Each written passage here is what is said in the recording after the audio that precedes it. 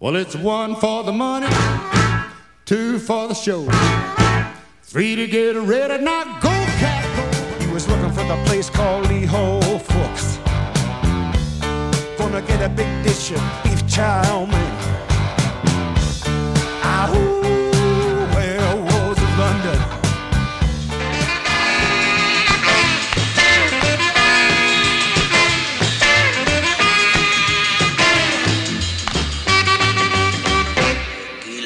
Hello, welcome to a Six-String Hayride podcast, a journey through the world of classic country music with your hosts, Chris Wainscott and Jim O'Malley. We will be covering all of the great topics in country music, from mama to prison, to dancing, to drinking, to guitar picking, to all the crazy deal with the devil, honky-tonkin' stuff you do on Saturday night, and how you try to get it past your Lord on Sunday morning. So climb aboard the cart and let's go.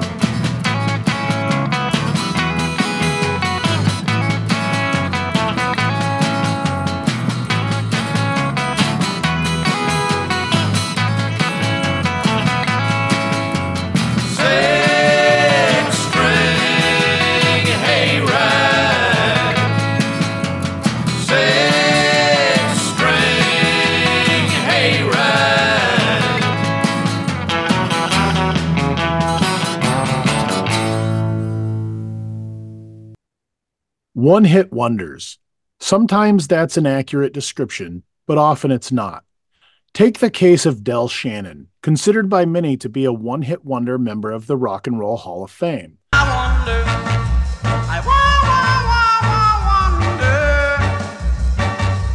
why she ran away, and I wonder where she will stay, my little runaway,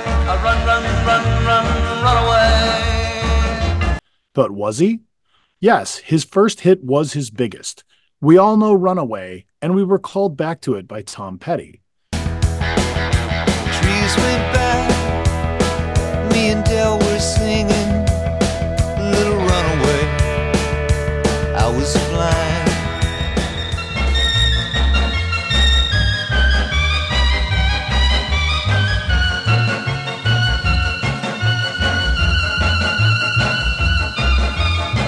But Del's very next song, Hats Off to Larry, went to number 5.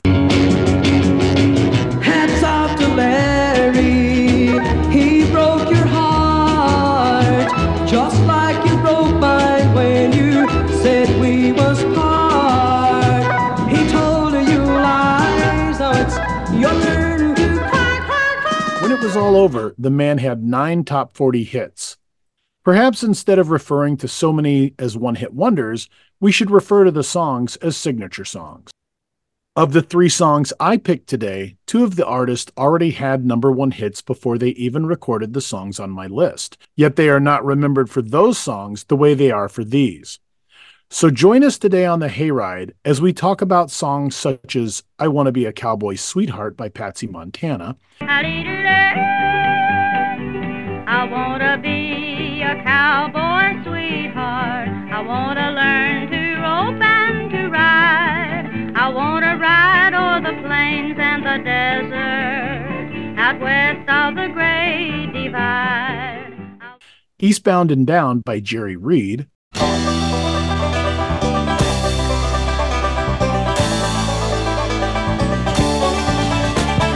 Eastbound and down, loaded up and trucking. Are we gonna do what they say can't be done? We've got a long way to go and a short time to get there. I'm eastbound, just watch no bandit run. Harper Valley PTA by Jeannie C. Riley, And she said, Mama got a note here from the Harper Valley PTA. Well, the note said, Mrs. Johnson, you're wearing your dress is way too high. Nobody by Sylvia, I said, who's that? You said with a smile, oh, it's nobody, nobody. Maybe that explains the last 2 weeks. You called me up dead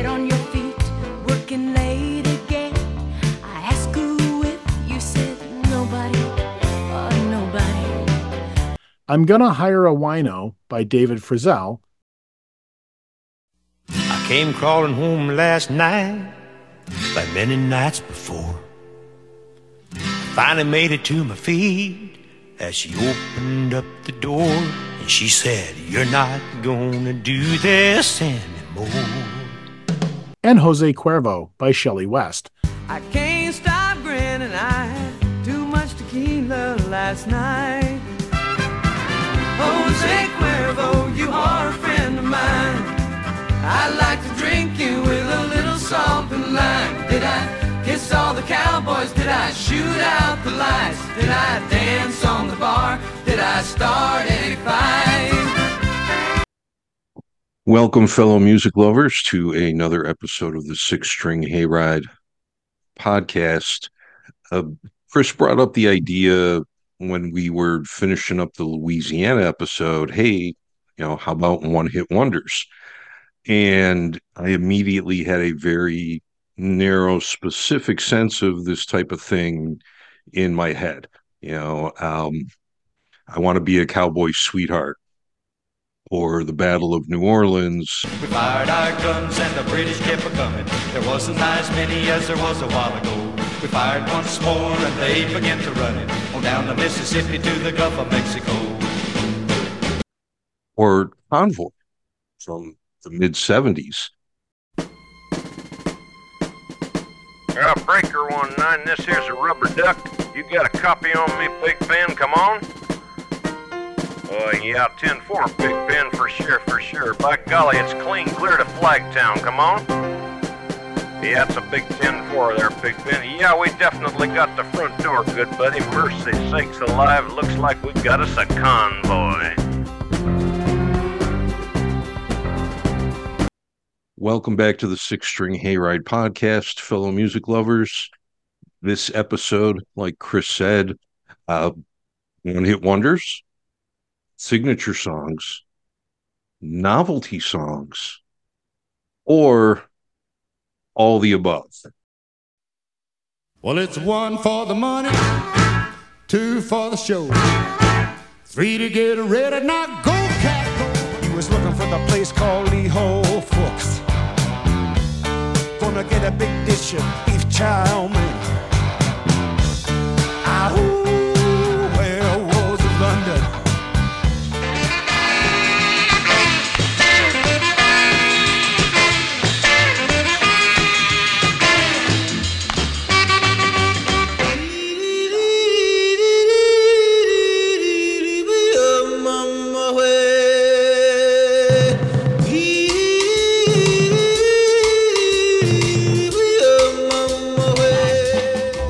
The Monster Mash. The Monster Mash.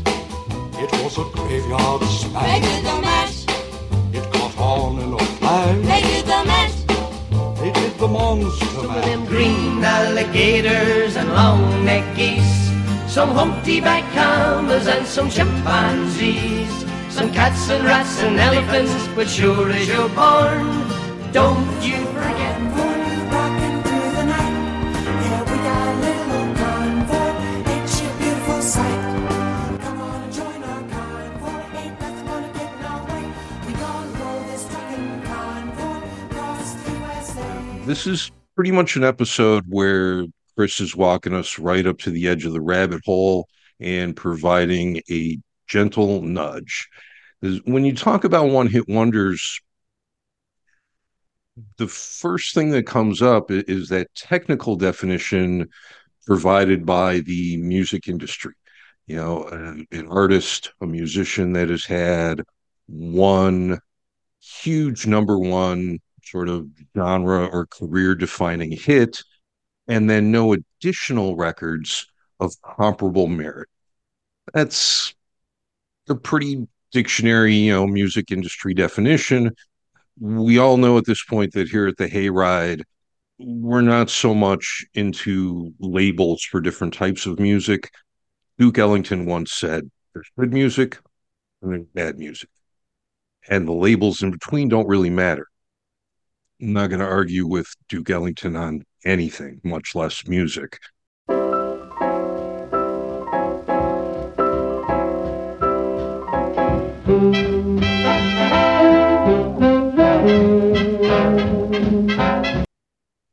So we're looking at, a one-hit wonder. Well, if you take the definition in its pure technical sense, Carl Perkins is a one-hit wonder because of Blue Suede Shoes, and that being his only huge number one chart-topping record. As soon as you label Carl Perkins a one-hit wonder solely because of Blue Suede Shoes from 1956, you're overlooking really everything else about the man. Extraordinary guitar player. One of George Harrison's favorite guitar players. Right there, you're breaking through that very superficial definition of one-hit wonder. This is a guy that also writes.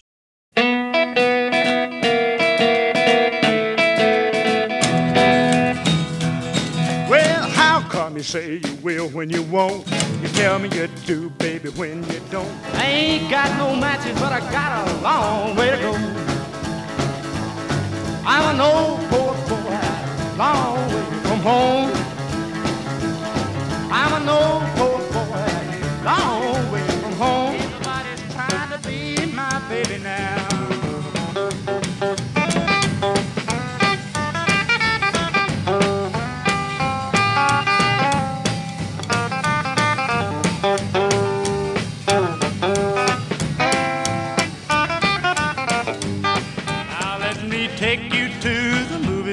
So I can hold your hand. Oh, it ain't that I don't like your house, it's just that doggone man. And I double barrel behind the door, it waits for Carl, I know. Oh, climb up on old Becky's back and let's ride to the picture show. And with approval and blessing from Mother Maybelle herself, this is the guy that writes Daddy Sang Bass, which is the sequel, the response to probably the greatest signature song in country music, Will the Circle Be Unbroken, the old Carter family classic.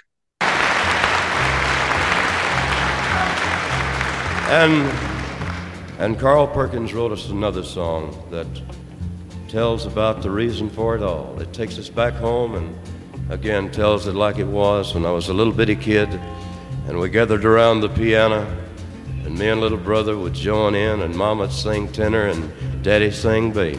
Daddy sang bass. Mama sang tenor. And me and little brother joined right in there. Oh, singing seems to help a troubled soul. One of these days, and it won't be long, I'll rejoin them in a song. I'm gonna join the family circle at the throne. Though the circle won't be broken by and by, Lord, by and by. So, One Hit Wonder is very specific about something in terms of radio play, record sales, and chart status. But in many cases, it is an absolutely foolish and inaccurate way to talk about certain musicians. Ike Turner, who writes Rocket 88 and gives it to his saxophone player, a singer named Jackie Brenston. In 1951, Rocket 88 winds up being considered the beginning of the rock and roll era. Technically, it's a one-hit wonder.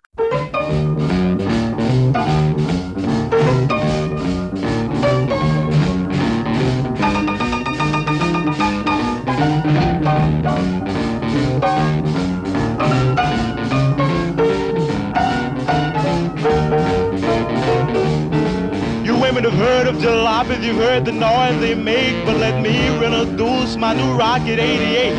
Yeah, it's straight, just one way.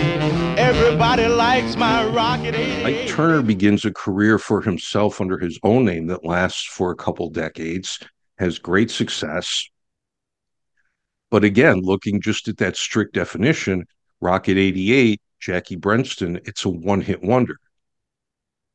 But it's also one of the most hugely influential records to come out of that early 50s period. People still talk about the record today. It's something that comes up as soon as you do a tour at the Rock and Roll Hall of Fame or at Sun Studios down in Memphis. It's not that one hit, poof, it's gone, and you never hear the person again. Another great example from this era, the guitar instrumental from 1959, Sleepwalk, Santo and Johnny.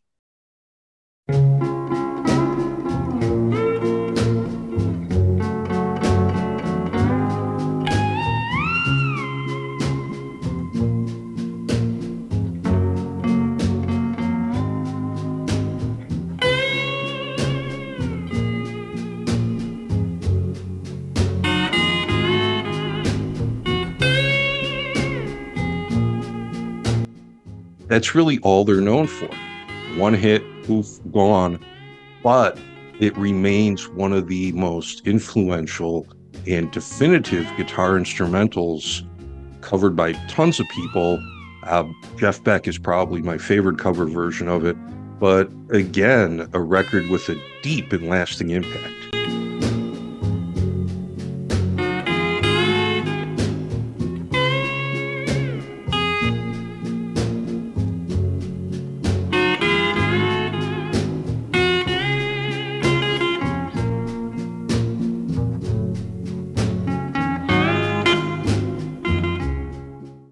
And then from 1957, we get Bill Justice with Raunchy, another one-hit, poof, it's gone, except this is the guitar instrumental that influences a young George Harrison, and it's the piece that he plays when John Lennon asks him to audition for a group called the Quarrymen.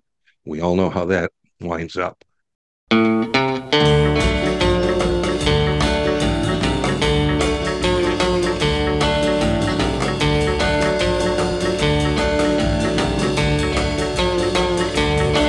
We needed a good guitar player.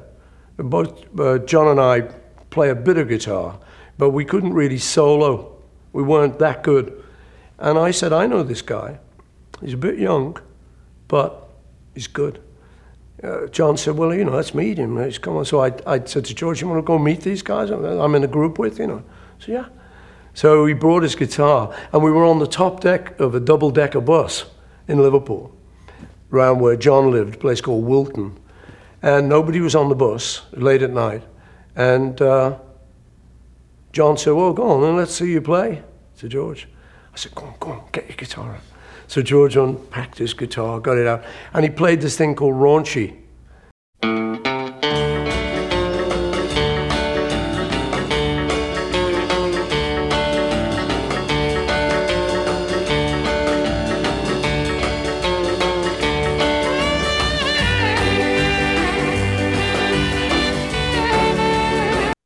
And then I think the last really good example from this idea of it's a one-hit wonder, but there's a depth and an impact and a legacy that gets overlooked.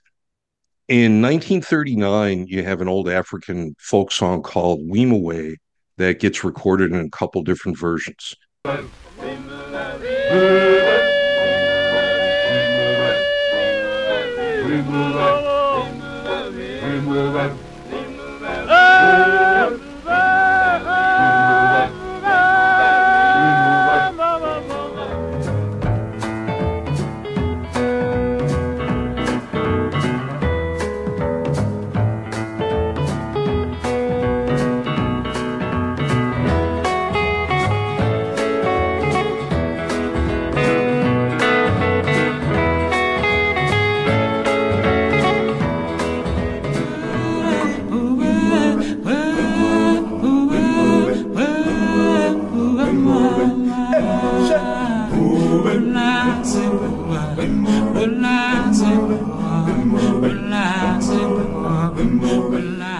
In the jungle, the quiet jungle, the lion sleeps tonight.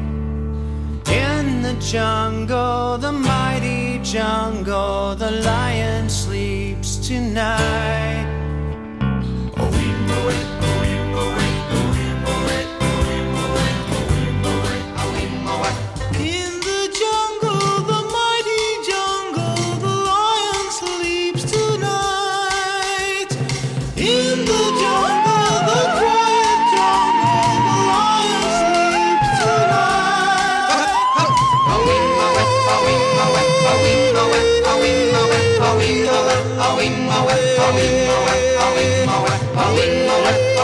winds up in the hands of Pete Seeger in the 1950s.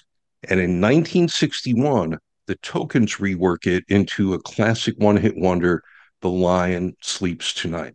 This has been covered by everybody from Pete Seeger to Chet Atkins, all the way to REM.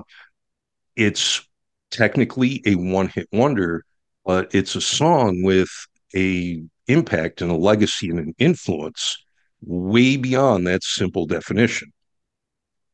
So we're looking at a couple different aspects of this. We're looking at the chart status, the record sales, that it's a number one, but we're also seeing two other issues that emerge in this topic. And one is it's a straight, flat out novelty record, like Battle of New Orleans or Monster Mash. He did the mash. He did the Monster Mash. The Monster Mash. It was a graveyard smash. He did the mash. It caught on in a flash. He did the mash. 1958, we get The Big Bopper with Chantilly Lace. Hello, baby. Yeah, this is the Big Bopper speaking. Oh, you sweet thing. Do I want? Will I what? Oh, baby, you know what I like. Or it's a record that gets underappreciated and overlooked, and something like Blue Suede Shoes, where not just the record itself and that influenced, but the musician behind it, there's just so much more going on than that definition of one-hit wonder is ever. It's just not a fair way to describe what's going on in that music. You do anything but lay off on my blue suede shoe. Let's go, cat, let's rock.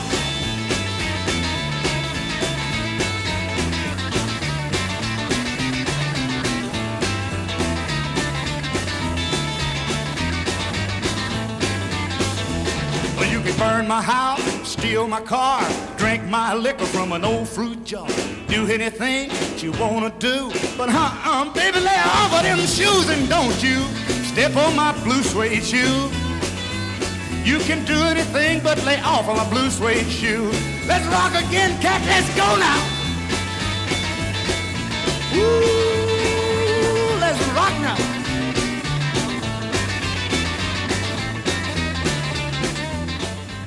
When we think of signature song, you know, you think of Merle Haggard with Sing Me Back Home. You think of Johnny Cash with I Walk the Line. But then we get these things that become a signature song in the classic sense, but then a one-hit wonder in that sense. A little bit of everything, which kind of takes us back to what Chris and I often say. It's all one song. It's either good music or bad music. 1969, Roy Clark, Yesterday When I Was Young. It's one hit.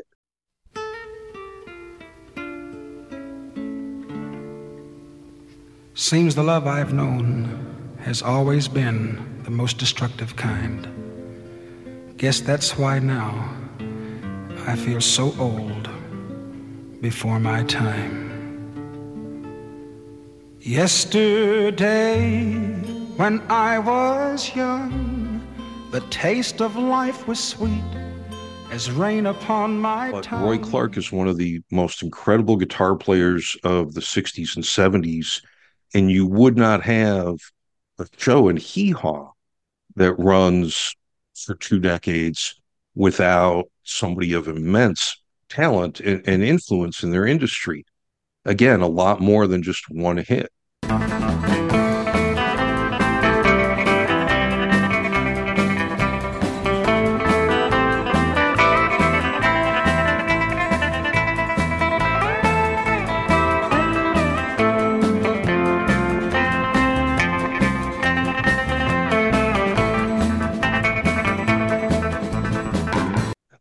Dr. John, musician we talked about recently from Louisiana, 1973, Right Place, Wrong Time.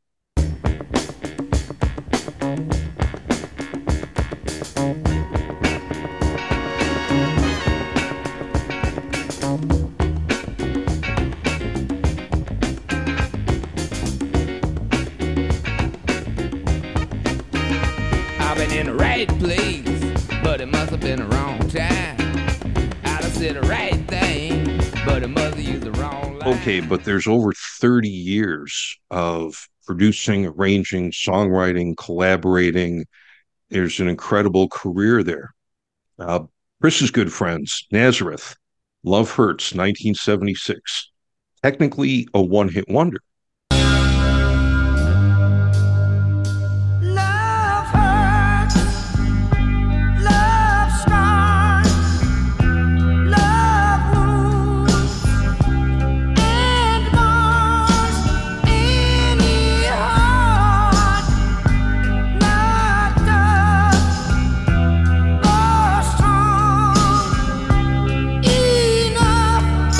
But Nazareth was one of those rock and roll bands in the 70s. This isn't the Byrds keeping a country vibe going in the 60s. This is Nazareth doing it in the mid-70s when the full stadium rock, heavy metal thing is going on. And you have a hard rock band that has one foot in the country waters, and they're doing it incredibly well. And Love Hurts, it's just one of those songs that a lot of people cover. It's really influential. And you have a hard rock band that's doing that. That's what they're known for, but they've done Long Black Veil. Again, it's another example of there's a lot under the surface, which brings us to your friend and mine, Warren Zevon. Oh yeah, Werewolves of London, 1978. Okay, but Hasten Down the Wind and Mutineer are two of the most heart-tugging, emotionally powerful songs you're going to hear ever. She tells him nothing's working out the way they planned. She's so many women, he can't find the one who was his friend. So he's hanging on to half a heart, but he can't have the restless part. So he tells her to hasten down the wind.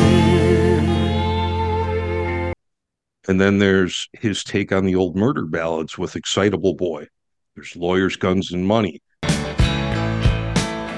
was I to know she was with the Russians too?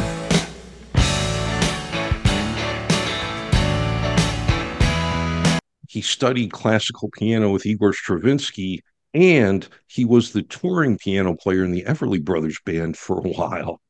So let's, as we often do here at the Hayride, get past these kind of quick, superficial definitions and labels, and let's just have some fun with some really great music that may have come and gone on the charts really quick, but the impact, the influence is something that obviously here we are still talking about it.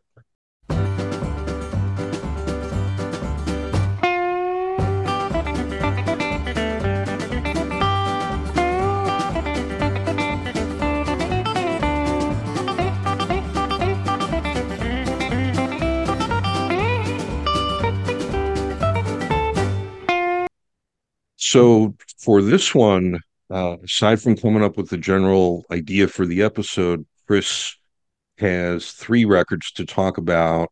2 of them were really completely new and unfamiliar to me, so that's always fun to come across some new music. So here's Chris and his thoughts on signature songs, one-hit wonders, and novelty records.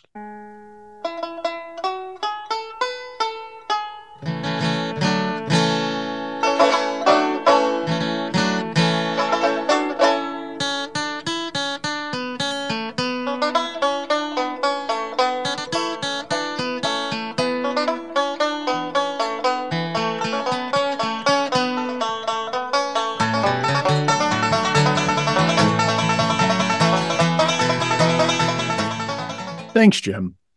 The first record that I want to talk about is Nobody by Sylvia.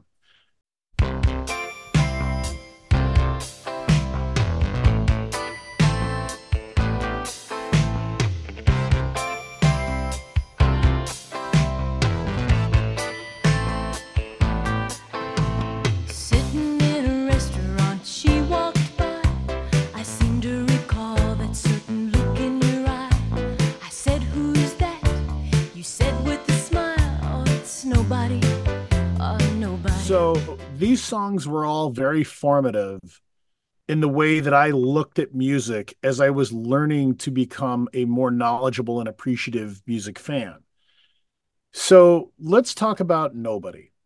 Well, first, let's talk about the woman who gives us the song. She's born Sylvia Jane Kirby on December 9th, 1956 in Kokomo, Indiana.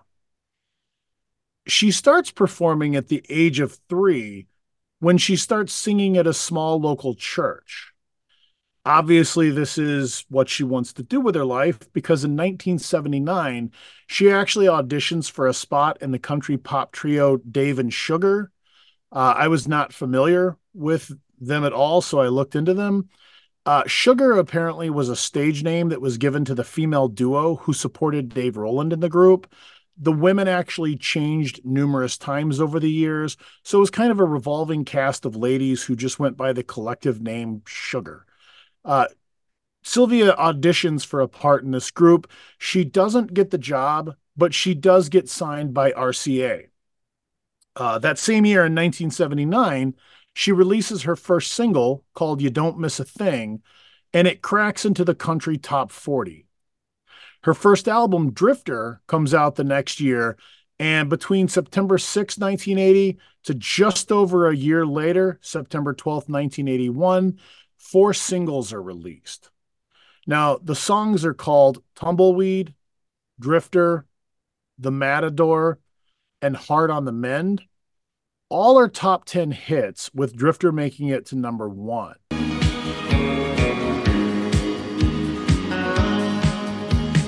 Drifter, since you left me, I've been crying every day. You knew that I loved you, but you drifted anyway. Now, after the number 1 Drifter, we see her fall to number 7 with The Matador, and then number 8 with Hard on the Mend. So, in the way that the music business does, another album is released once the prior album has been milked for every last penny. This album, Just Sylvia, released in 1982, starts out with a further fall to number 12 with the first single, Sweet Yesterday. But on June 5th, 1982, her signature song, Nobody, is released, and it makes it to number 1 country and number 15 pop. The song is written by Kai Fleming and Dennis Morgan. You may not be familiar with the names, but the songs you'll certainly know. Other songs written by the pair include I Was Country When Country Wasn't Cool and Sleeping Single in a Double Bed, both of which were hits for Barbara Mandrell. I should have held you, but I let you go. Now I'm the one sleeping all alone. Oh, sleeping single in a double bed. Tossing, turning, trying to forget. I could be lying with you instead of sleeping single in a double bed. And then Smoky Mountain Rain and I Wouldn't Have Missed It for the World, which were both hits for Ronnie Milsap. So if anyone ever tells you that Felice Bryant is the only accomplished female songwriter, just remind them that Kai Fleming won Songwriter of the Year 3 consecutive years from 1981 to 1983. Now, this song, Nobody, was essential in my development of someone who could appreciate well-written lyrics. Nobody. Well, you're nobody called today. She hung up when I asked her name. Well, I wonder, does she think she's being clever? You say nobody's after you. The fact is what you say is true. But I can love you like nobody can. Even better. I was 9 when it came out, and I wasn't particularly aware of double entendre as a literary tool, other than perhaps in knock-knock jokes. So I remember as a kid kind of puzzling out what the lyrics meant and, thinking it was really clever because it meant 2 things. You're still mine, and I won't stand in line behind nobody. Nobody. Well, you're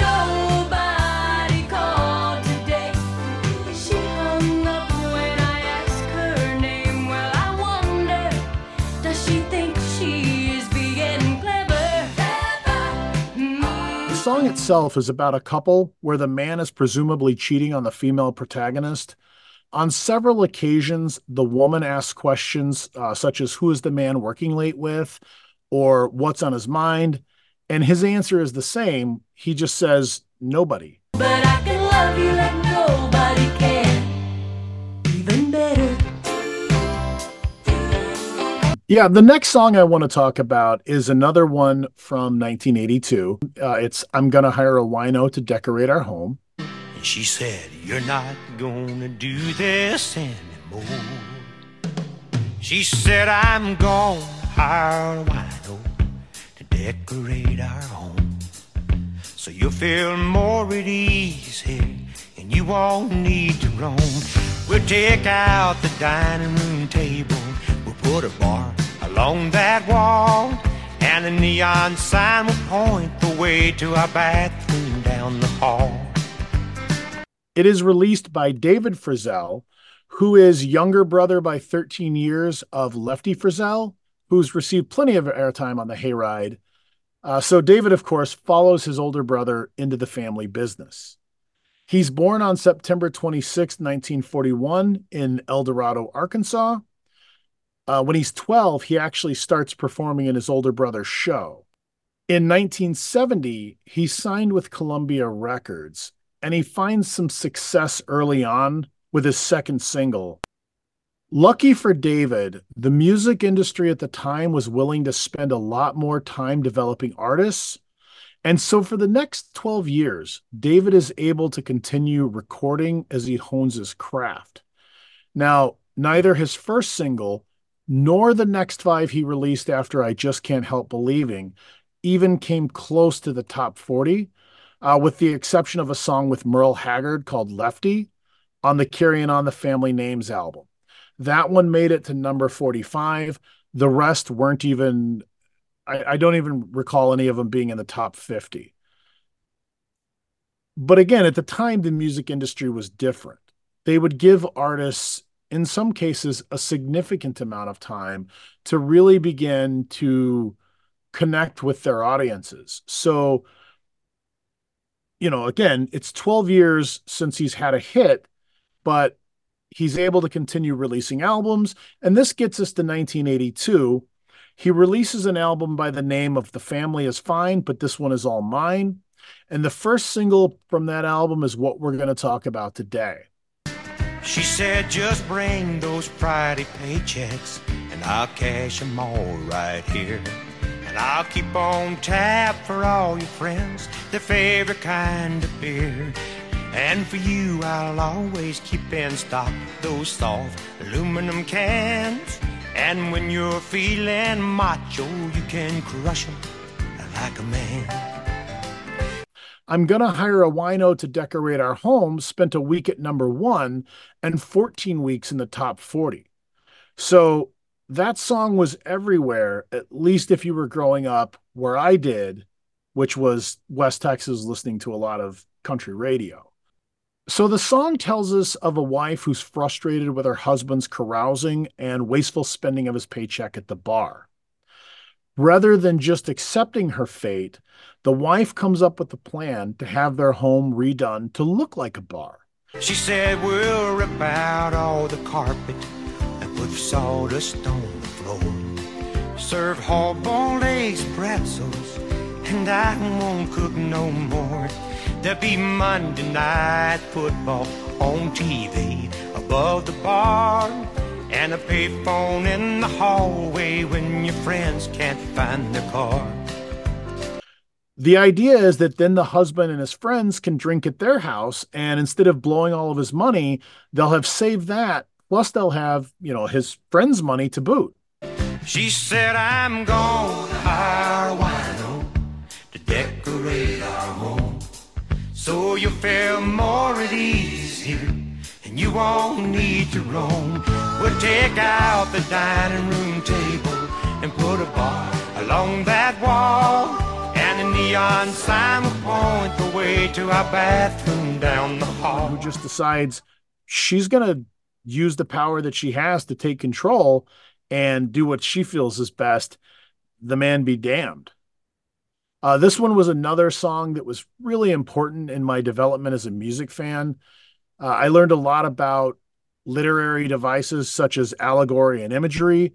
When I was a kid, the idea of a wino decorating, my home was very vivid. Like you could just picture that. When he's talking about a neon sign that's pointing towards the bathroom and sawdust on the floor. She said instead of a family quarrel, we'll have a barroom brawl. When the Helms Bear says it's closing time, you won't have far to crawl. And when you run out of money, you'll have me to thank. You can sleep it off next morning while I'm putting it in the bank. She said I'm gonna hire a wino and he'll decorate our home, so you feel more at ease here and you won't need to roam.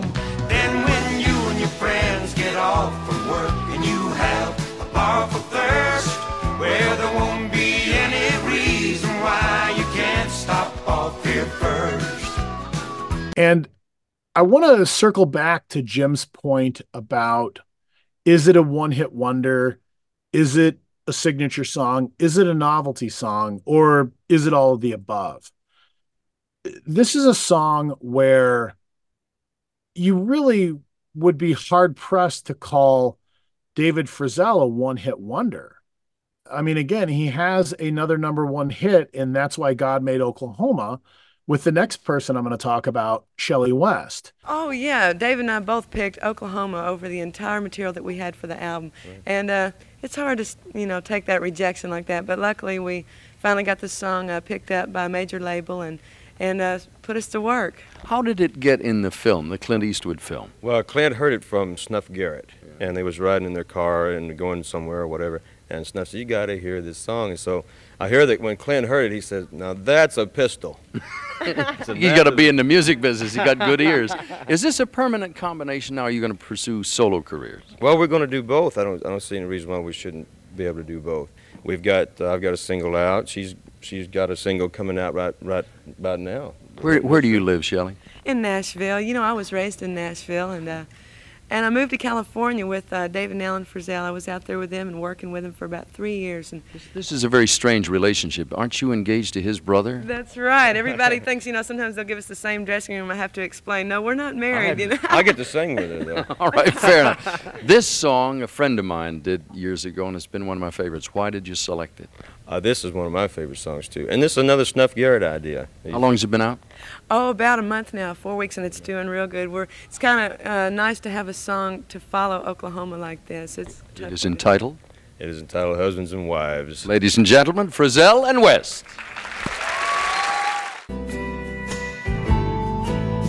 The angry words spoken in haste, such waste of true lives.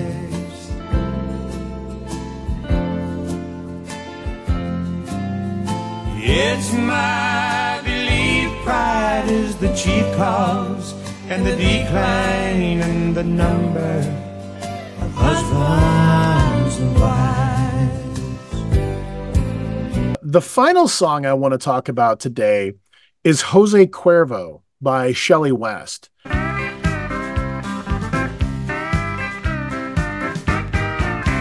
Well, it's Sunday morning and the sun is shining in my eye that is opened and my head is spinning. Was the life of the party. I can't stop grinning. I had too much tequila last night. Now, much like David Frizzell, with whom she not only collaborated but was related to by marriage, Shelly comes from a famous country music family. She's born on May 23rd, 1958 in Cleveland, Ohio. I'll say that again, Cleveland, Ohio. Here we go. Hello, Cleveland! Hello, Cleveland! So I want to disabuse this notion that, well, how can you possibly be a country musician if you're not from one of only a handful of southern states? She grows up watching her mother, Dottie West, enjoy life as a country music star. In 1977, she marries Alan Frizzell, who's the youngest of the three Frizzell brothers. Again, we have Lefty, then we have David, now we have Alan.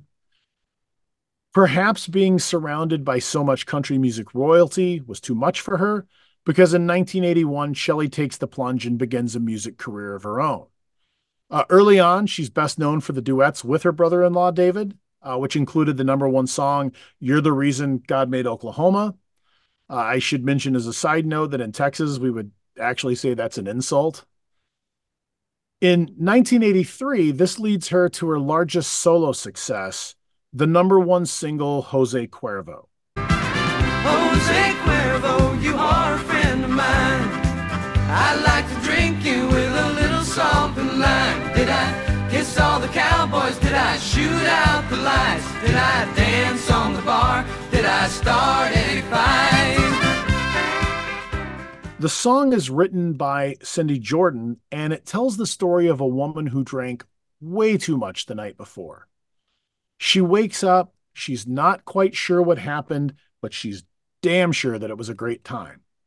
One thing I love about the song is it's so non-apologetic. The theme isn't, I did this and I know I shouldn't have, but rather, I did this and it was a blast and I'm gonna do it again. Now wait a minute, things don't look too familiar. And who is this cowboy who's sleeping beside me? Well, he's awful cute, but how'd I get his shirt on? I had too much tequila last night. Jose Cuervo, you are a friend of mine. I like to drink you with a little salt and lime. Did I kiss all the cowboys? Did I shoot out the lights? Did I dance on the bar? Did I start any fight?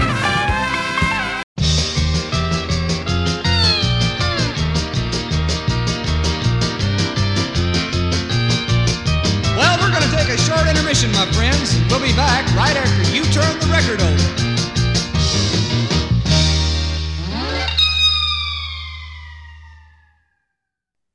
In 1966, the Royal Guardsmen with Snoopy versus the Red Baron, they actually got Charles Schultz to sign off on that, and that was a huge hit.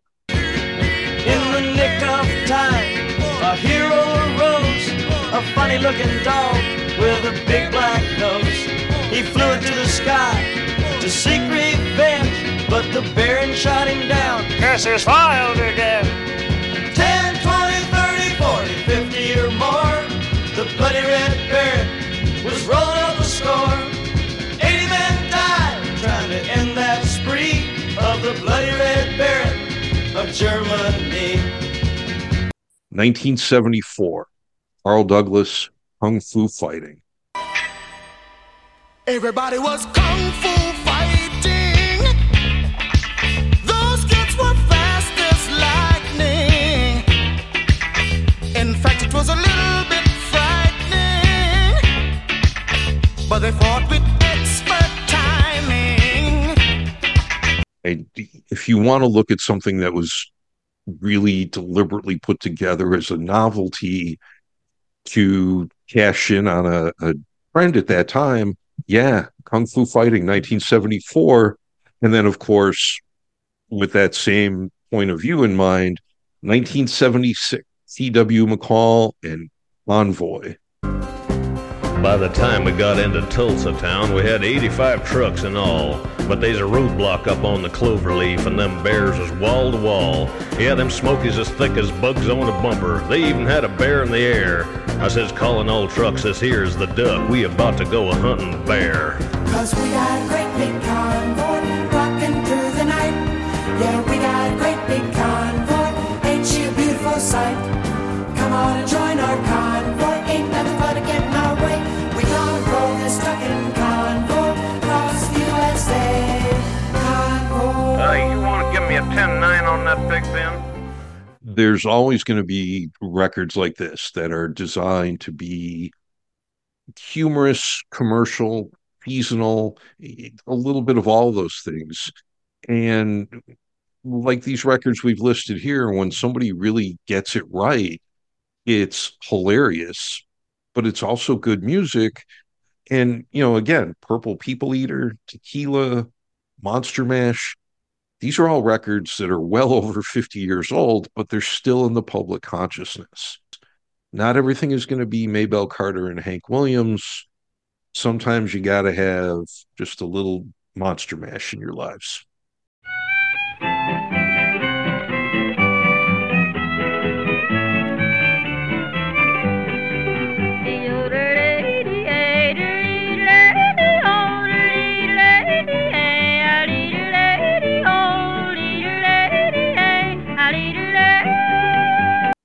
So the first of Jim's songs that we're going to talk about today is I Want to Be a Cowboy Sweetheart by Patsy Montana. I want to be a cowboy sweetheart. I want to learn to rope and to ride. I want to ride o'er the plains and the desert, out west of the Great Divide. I want to hear the coyotes howling while the sun sinks in the west. I want to be a cowboy sweetheart. That's the life that I love best. Well, Patsy Montana is one of those musicians who kind of gets quickly written off as, oh, that's the female Gene Autry. She did that one record. She yodels. Yeah, that's great. Again, kind of tip of the iceberg, or maybe tip of the cactus, since we're in Western world here. Patsy Montana is born in 1908. Her name is Ruby Rose Blevins. And pretty nondescript, typical early 1900s childhood, rural poverty. In 1930, she is able to go to UCLA to study the violin. So her musicianship and her straight academic grades are good enough to get her from a basic working class background. She's at UCLA as a violin student. He starts a group called the Prairie Ramblers, and eventually he does meet and work with Gene Autry. And through the 1940s and 1950s, Patsy and the Prairie Ramblers get a ton of work, mostly doing radio programs with the WLS Barn Dance right here in Chicago. So you've got a Southern California girl, winds up in Chicago doing Western swing and cowboy music. The record comes out in 1935, and the really pioneering and innovative, kind of groundbreaking thing about this record is Patsy Montana writes the song, she plays guitar, she plays violin. And nobody else is going to yodel like that, so you know she's doing the yodeling as well. I want to hear the coyotes howling while the sun sinks in the west. I want to be a cowboy sweetheart. That's the life that I love best.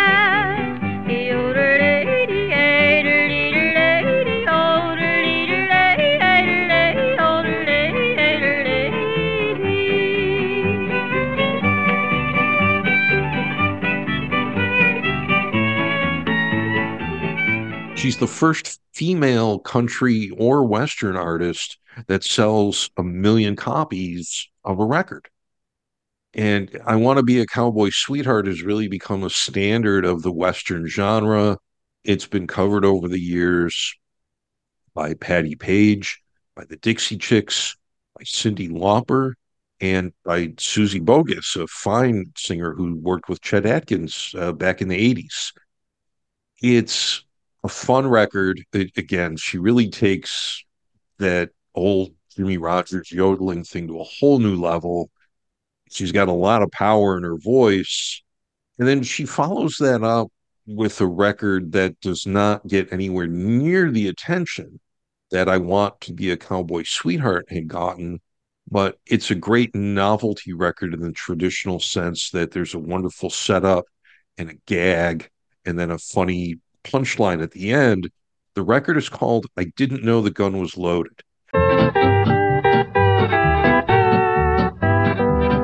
Now one night she had a date with a wrestling heavyweight, and he tried her brand new hole she did not appreciate. So she whipped out her pistol and shot him in the knee. Then quickly she sang this plea: I didn't know the gun was loaded, and I'm so sorry, my friend. I didn't know the gun was loaded, and and I'll never, never do it again.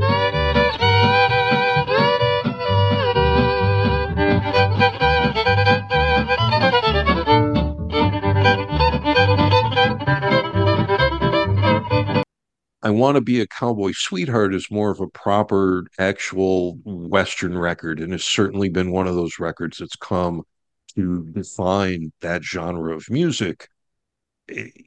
It's just fantastic. And again, first woman country or Western artist to sell 1 million records. She writes the damn thing, and she plays guitar and fiddle, and she led the Prairie Ramblers, Patsy Montana. It's just a really great record. And I know Patsy Cline that's the one we think of when we say Patsy in this kind of music, but Patsy Montana, do not overlook her. Great, great record. Oh, in addition to Patsy Montana claiming she did not know the gun was loaded, I bet you most of us music lovers out here did not know that her touring guitarist in the early 1960s was Waylon Jennings. So another one of these instances where you have a record and it's a one-hit wonder. It's also perceived to be kind of a novelty record, mostly because it's a joke attached to the film soundtrack that this comes from.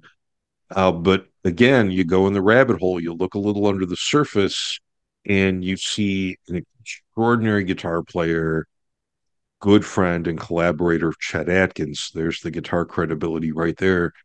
We've got Jerry Reed, born in 1937, left us in 2008.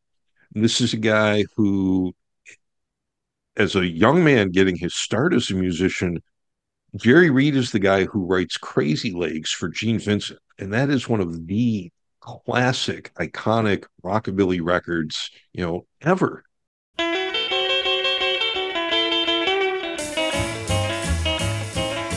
Well, I got a little woman called Crazy Legs. She's the queen of the teenage crowd.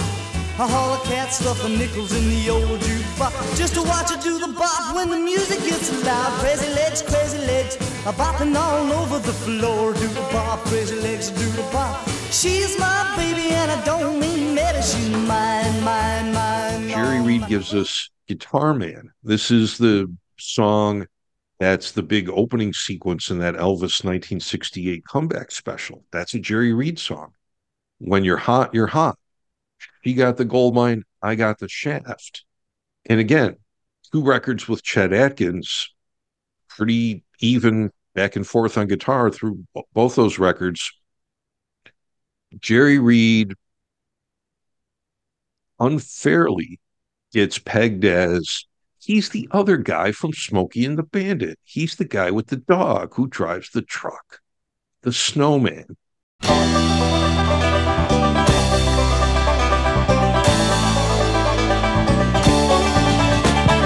Eastbound and down, loaded up and trucking. Are we gonna do what they say can't be done? We've got a long way to go and a short time to get there. I'm eastbound, just watch no bandit run. Keep your foot hard on the pedal, son, never mind them brakes. Let it all hang out, cause we got a run to make. The boys are thirsty in Atlanta, and there's beer in Texarkana, and we'll bring it back no matter what it takes.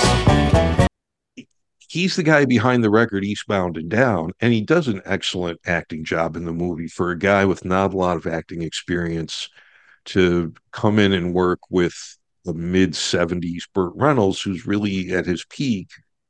It's a fantastic job, and both him and the dog are kind of the perfect sidekicks in that movie. The song works for the most part if you know the movie and you kind of get the story and the joke that it's conveying. But again, he writes the song that winds up being the opening sequence for the Elvis 1968 comeback special. When you're hot, you're hot. It's a well-known, very big, popular country record. He writes Crazy Legs, and then the Chet Atkins collaborations. Sometimes when you have a little more background or context for something, it makes the story a bit more fuller and it grabs you in an even more powerful way than you thought when you just heard the song on the radio. We've got a long way to go and a short time to get there. I'm eastbound, just watch old bandit run.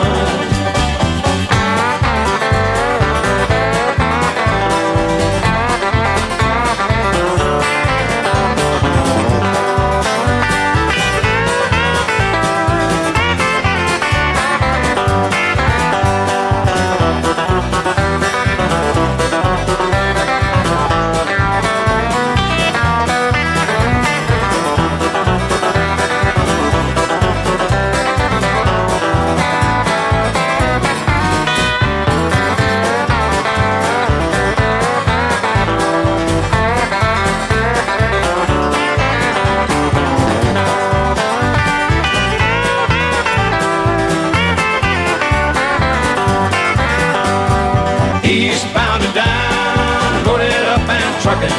Are we gonna do what they say can't be done? I tell you what we're gonna do. We're just gonna introduce him to the boy. So move over a little bit, good buddy, because the snowman is coming through. Hold on your ass, Fred. Harper Valley PTA by Jeannie C. Riley. Of course, this song is written by the incomparable Tom T. Hall, who's been featured many times here on the Hayride, and it turns into a smash hit. We're talking #1 country and #1 pop. It is one of only 2 artists who have done that with the first single of their career. I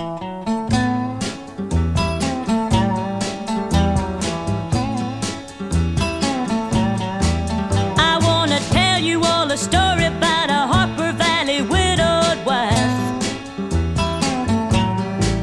who had a teenage daughter who attended Harper Valley Junior High.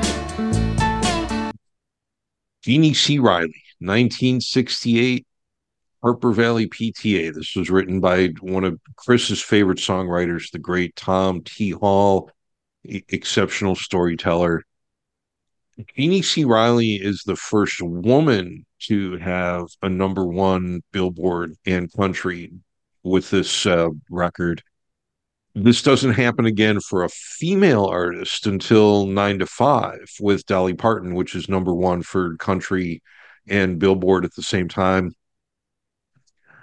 The record is a great Tom T. Hall structured song, the style, the narrative, the way it flows.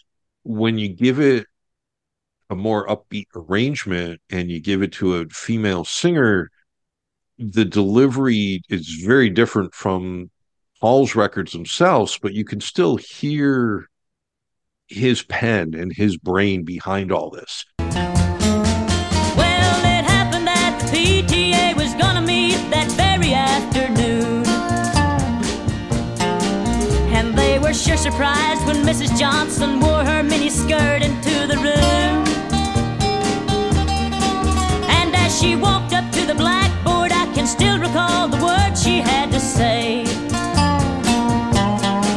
She said, "I'd like to address this meeting of the Harper Valley PTA."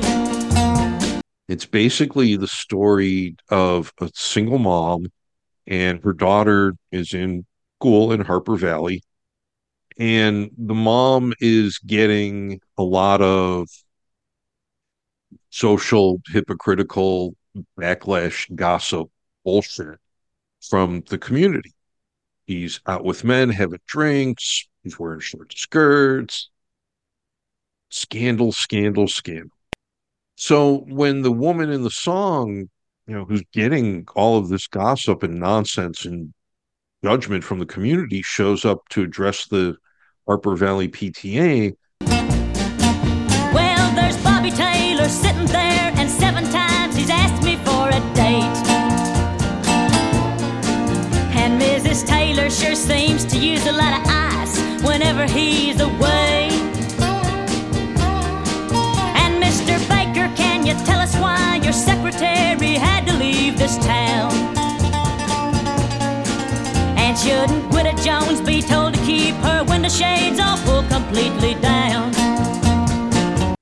She basically looks around the PTA meeting and points out to the community, well, okay, there's the adulterer, there's the alcoholic, there's the skirt chaser, there's the woman who leaves her windows and her shades open and she's prancing around wearing nothing.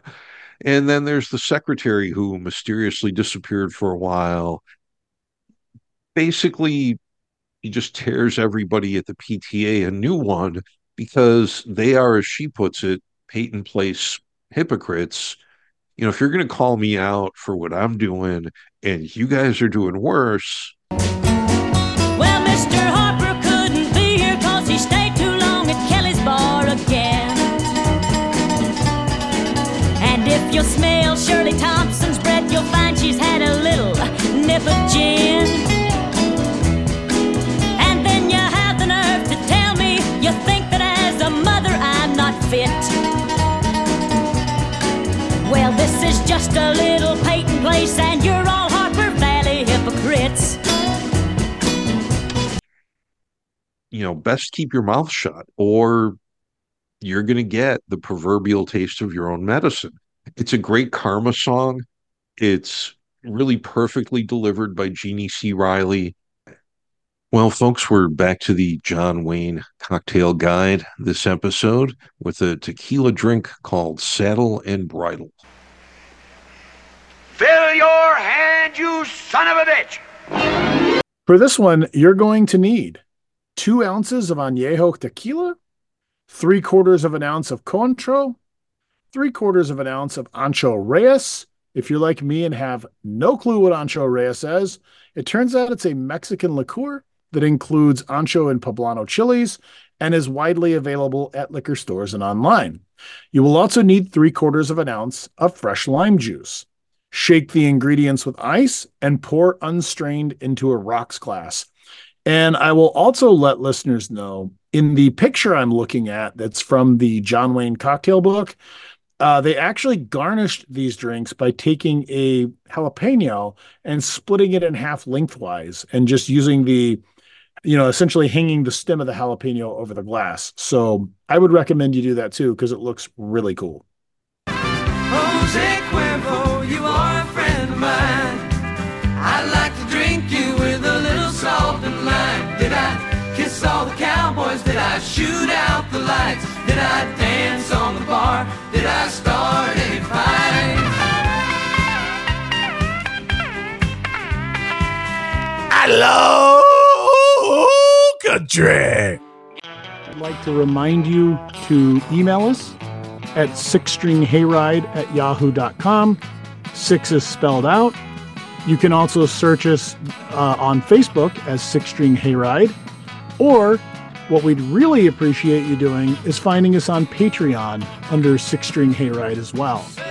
Well, folks, thanks again for joining your hosts, Chris Wainscott and Jim O'Malley, on the Six String Hayride Classic Country Podcast. We are here for all of your classic country, rockabilly, early rock and roll, little gospel, little blues, a lot of excellent country music themed recipes. And basically, we are here to keep your musical circle rockin', boppin', and very much unbroken. So thank you for sticking with us. We will see you down the road real soon.